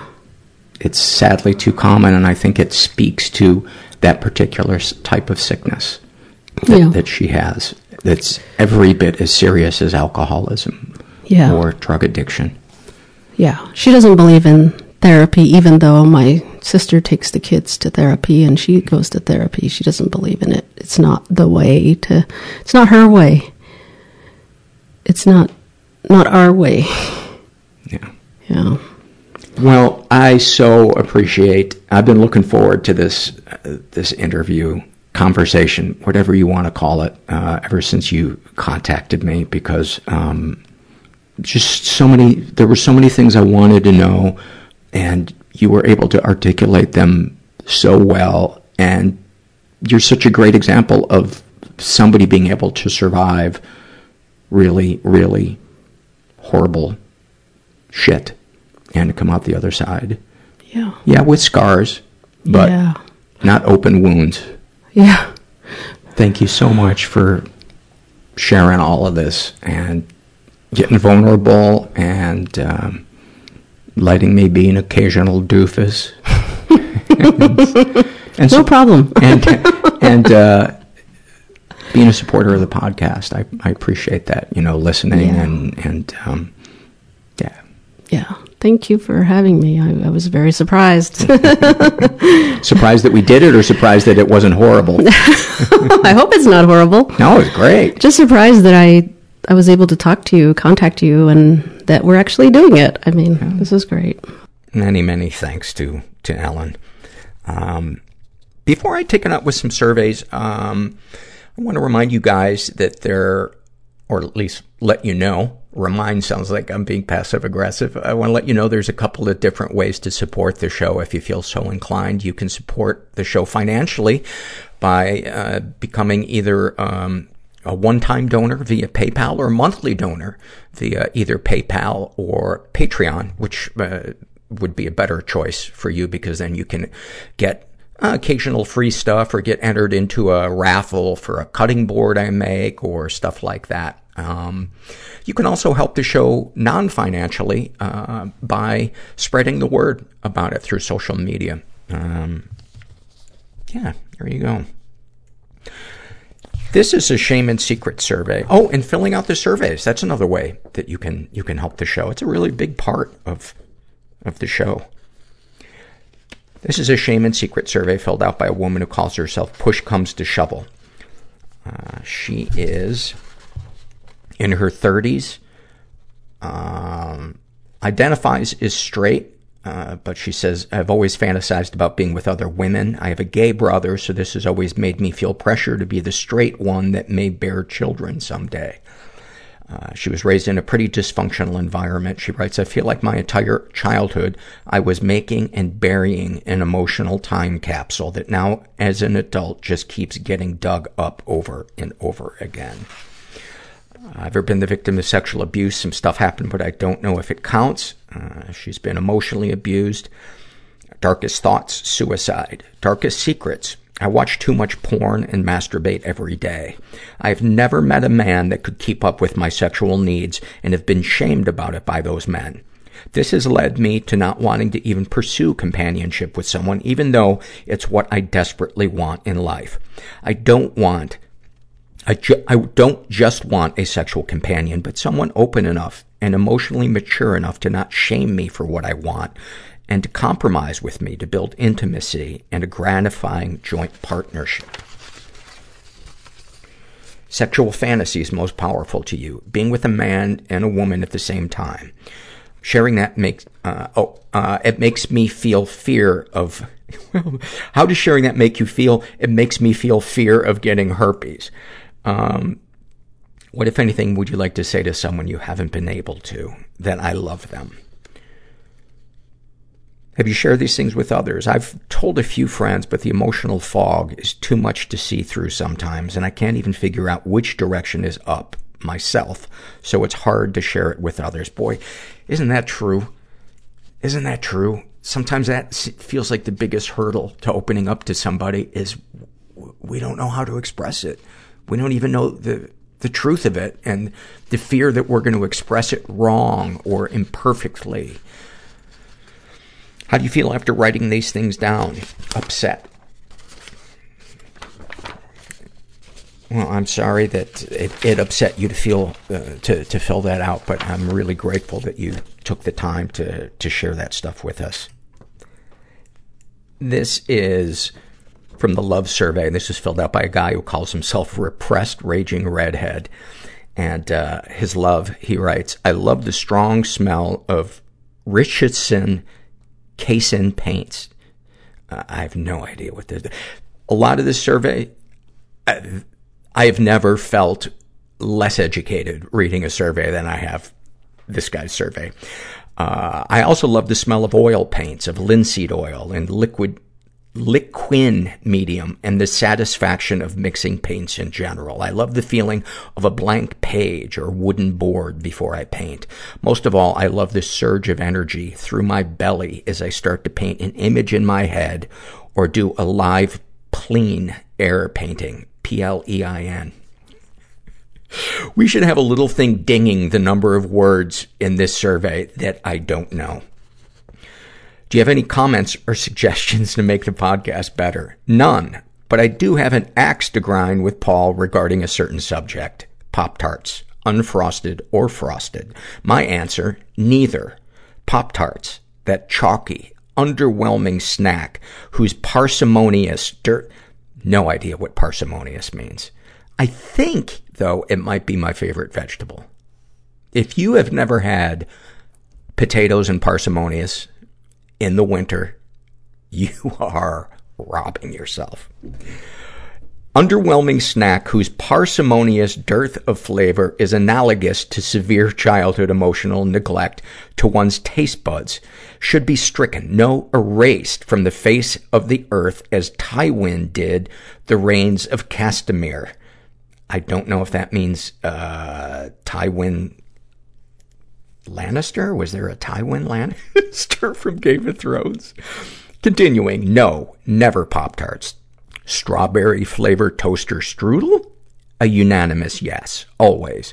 Where Pop-Tarts are dry and powdery as the Sahara, toaster strudel is flaky and buttery, like a fresh baked croissant in Paris.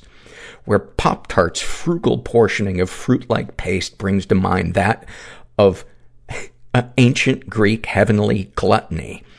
It is what Pop-Tarts wished they tasted like, while on LSD, let alone sober.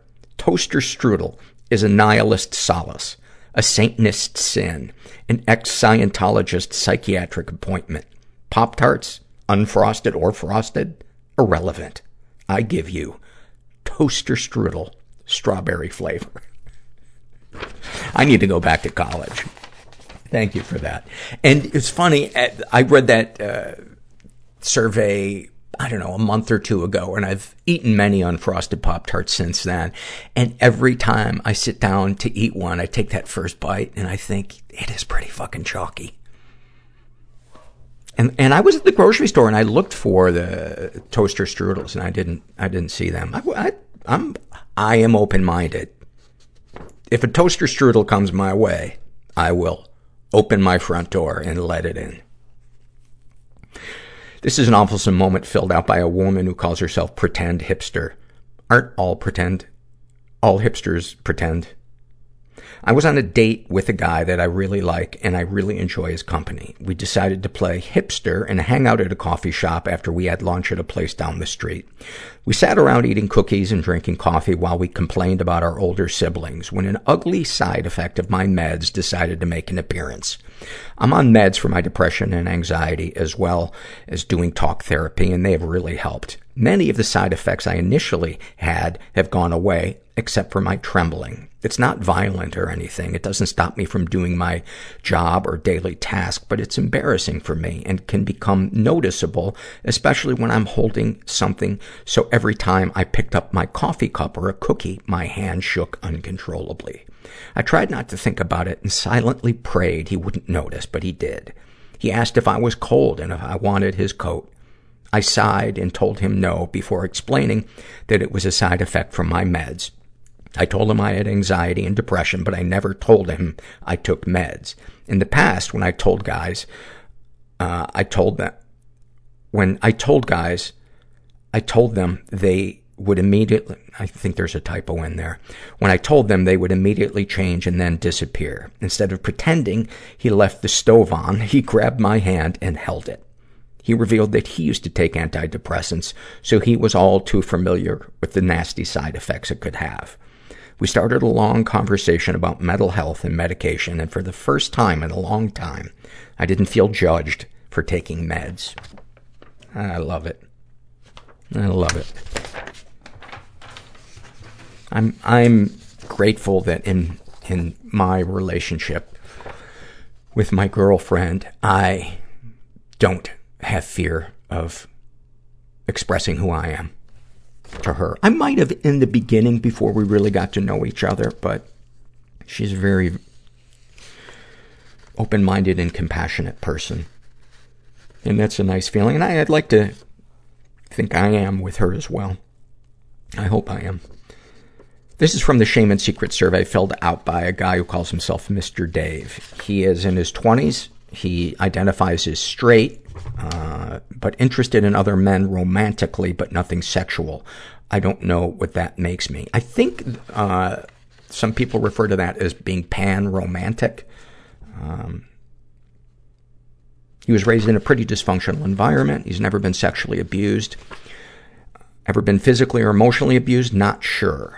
I would get into physical altercations with my family growing up. Not sure if it counts as physical abuse, but things escalated every now and then.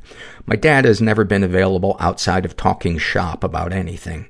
And then my mom would put immense expectations on everything. And I was never put down, but when I didn't meet those expectations, it left a void for a short period after.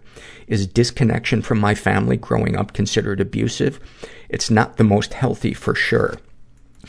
I think the word that I would use would be neglect. And to me, it doesn't really matter what the word is for something that somebody experienced. What matters is the feelings and the effect that it's having on us today.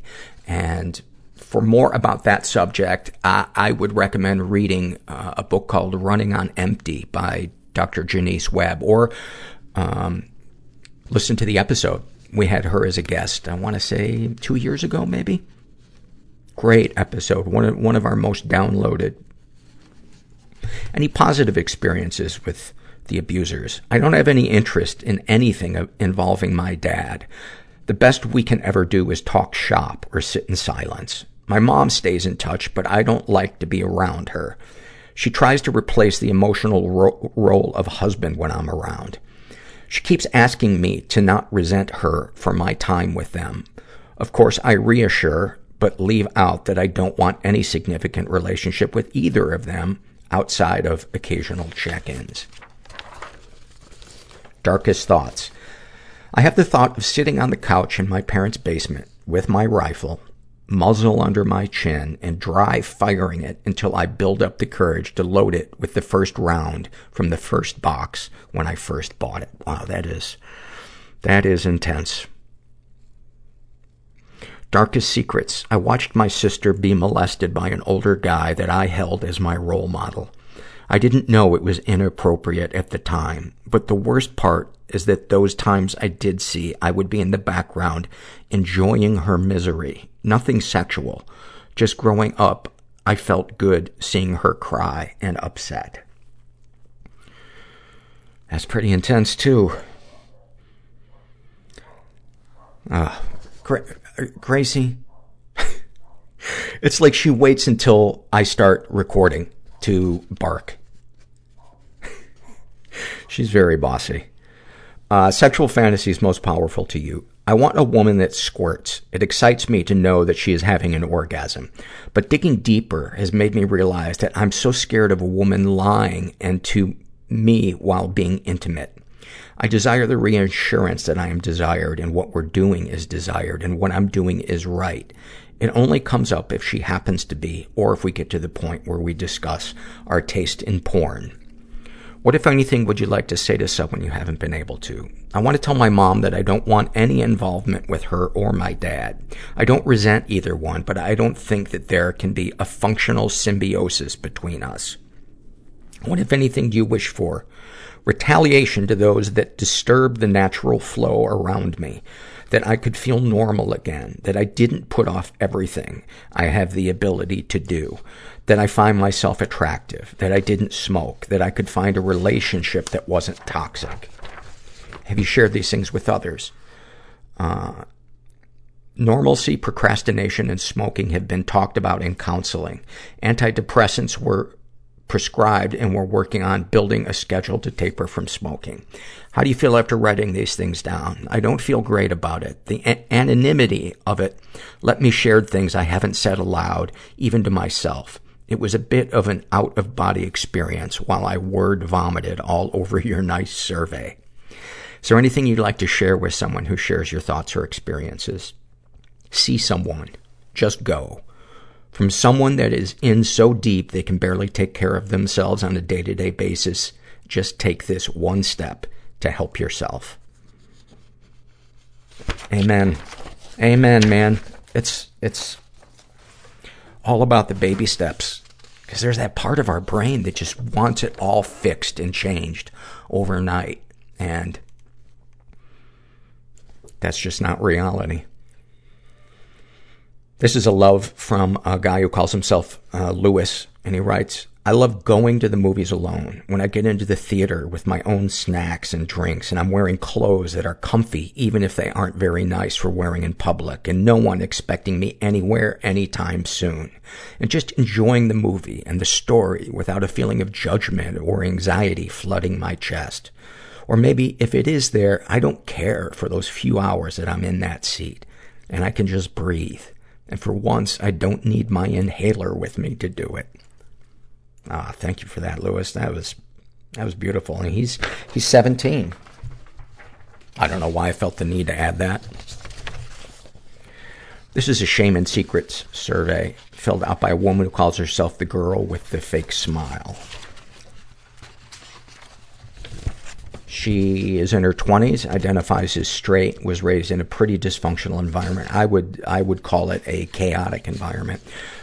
She's been the victim of sexual abuse, or she writes some stuff happened, but I don't know if it counts. But she doesn't share the details of that. She's been emotionally abused. She was raised with a father who was abusive. Oh, let me just read it. Parents divorced when I was 8. Home was always a tense place with a codependent mother who worked her ass off to manage the household chores and keep up with 3 kids while also being the breadwinner. My father was in his own world, either watching TV or training for triathlons. I remember my mom crying a lot and constantly fighting with my dad to the point where I would jump in front of him or interject their screaming match and say, "Leave my dad alone." I tried so hard to get my father's attention, but could never get close to him. He never told me those sweet things daddies say to their little girls about how beautiful and smart they are. I felt the opposite. Worthless, stupid, and hard to love. My mother remarried soon after they got divorced, and I only saw my dad every other weekend. My stepdad was a true narcissist, swept my mom off her feet, and moved us 2 hours away from our family. He sexualized me starting from the age of 10, constantly showing me examples of hot women, basically sending the message that if I wasn't thin with large breasts, a nice ass, and a flat stomach, I'm nothing. He would always make references to sex and shared some crazy stories with me. I would have to seem interested or I'd deal with his wrath. He would touch my ass all of the time, and it was a joke. I remember fake laughing so I wouldn't get in trouble for, quote, looking sad. My stepdad would also threaten to kill my father or severely beat him up quite frequently, even in front of my mother. In some way, I think my mother was just happy to have someone on her side. I experienced depression and eating disorders for the first time at 12, and my mother was emotionally nowhere to be found. She had to have known this man was ruining mine and my sister's life. I felt so alone and afraid. To this day, I struggle with reverting to isolation. My sister and I were constantly pitted against each other. If her and I were playing, or just talking like people do, my stepdad would take one of us away, find ways to brainwash us into shunning the other. Needless to say, he turned my mother against me too. My relationship with my sister is pretty non-existent. I see her often, but we're just not close. It makes me so sad because I feel that competitive mindset is forever ingrained in us, that our relationship will never heal. As for my mom, I still feel anger towards her for not protecting me, but I've grown to have compassion for her because she had a terrible childhood and has many issues as a result. And to me, those are two separate things. The fact that somebody had a terrible childhood and the feelings that have been left by their abuse or neglect towards us. And one doesn't cancel the other out. And it's not about making them feel punished. It's about us processing our feelings so we can stop punishing ourselves by living a life of isolation or fear of intimacy, or just living a small, scared life. Any positive experiences with the abusers? I don't remember much of my childhood. Vacations to the beach were fun before my parents separated. Darkest thoughts. I'm scared I'll never find a man that I feel 100% comfortable to be myself with. I'm scared that my fear of abandonment and rejection will never go away, and I'll self-destruct every single relationship. I'm scared of being judged. I'm scared of being vulnerable. I hate that I'm so scared. I hide all of this so well. I don't think there is one person who has even truly known the real me. Darkest secrets. I have a 2.5-year-old daughter, and I'm scared to death of fucking her up. Watching her with my partner is the most healing thing. They have the greatest father-daughter bond. I'm worried that I'm not enough for her, and she'll see the way I think of myself, even though I'm great at hiding it. I'm giving it my absolute all to be present for her and validate her feelings. Sexual fantasies most powerful to you. Really open, vulnerable, passionate sex. What, if anything, would you like to say to someone that you haven't been able to? I'm sorry for all the horrible things I said to my sister. I love you, and I want to get past all of our turmoil. What if you did say that to your sister? I'm sure that would be probably terrifying to do, but that might be really healing for the both of you, or at least start a dialogue. What, if anything, do you wish for? To give my daughter the most unconditional love and to build solid friendships. Have you shared these things with others? No, but I plan to in the future. How do you feel after writing these things down? Overwhelmed. Is there anything you'd like to share with someone who shares your thoughts or experiences? You are not alone. You are deserving of love. Don't give up. Thank you for that. I love when I get to the end of a survey and the person has clarity on what they need to give themselves or what they need to do. And even though they haven't done it yet, it's in their mind. And finally, this is a happy moment filled out by a woman who calls herself, I can only feel weird or neutral. And she writes, 2 weeks ago, I woke up, and on my way to the bathroom, I was, as usual, welcomed by the voice in my head telling me, you are a piece of shit and you should just kill yourself. Maybe you should have that as an alarm to go off and just have an actor with a really deep voice say that. Or even worse, a middle school girl. I had been so used to having these thoughts first thing in the morning that I hardly even paid attention to them anymore. But this time, a new, much louder voice replied, hey, don't you talk to yourself like that.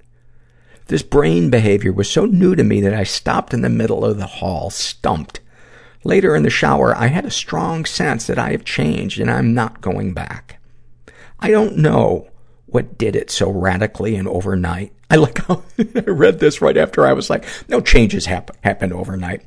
And why I am only now seeing the results of 3 years of learning to decipher and allow feelings. But I look at myself in the mirror and it's still me, but it's also somebody different, somebody better and stronger. A week ago, I got some bad news about my business, and instead of getting depressed for a week, I cried for 15 minutes, then decided to go finish the things that I could control.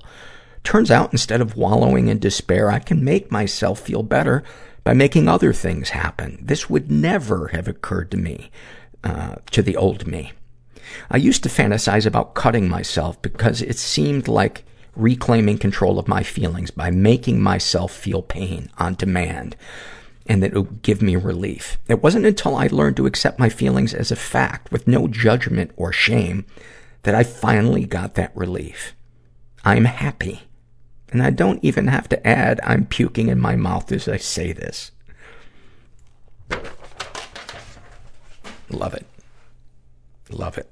Well, boy, we haven't done an episode this long in a while. We're 135 minutes. I hope you guys enjoyed this episode, the interviews, the surveys, and I hope your New Year's resolution isn't ridiculously unreachable. Mine is that I'm going to fly to the moon and actually moonwalk on it. I think I can do it. Anyway, if you're out there and you're struggling, don't forget that you are not alone. And thanks for listening. Everybody I know is bizarrely beautifully fucked up in some weird way. Bizarrely beautifully fucked up in some weird way. Bizarrely beautifully fucked up in some weird way.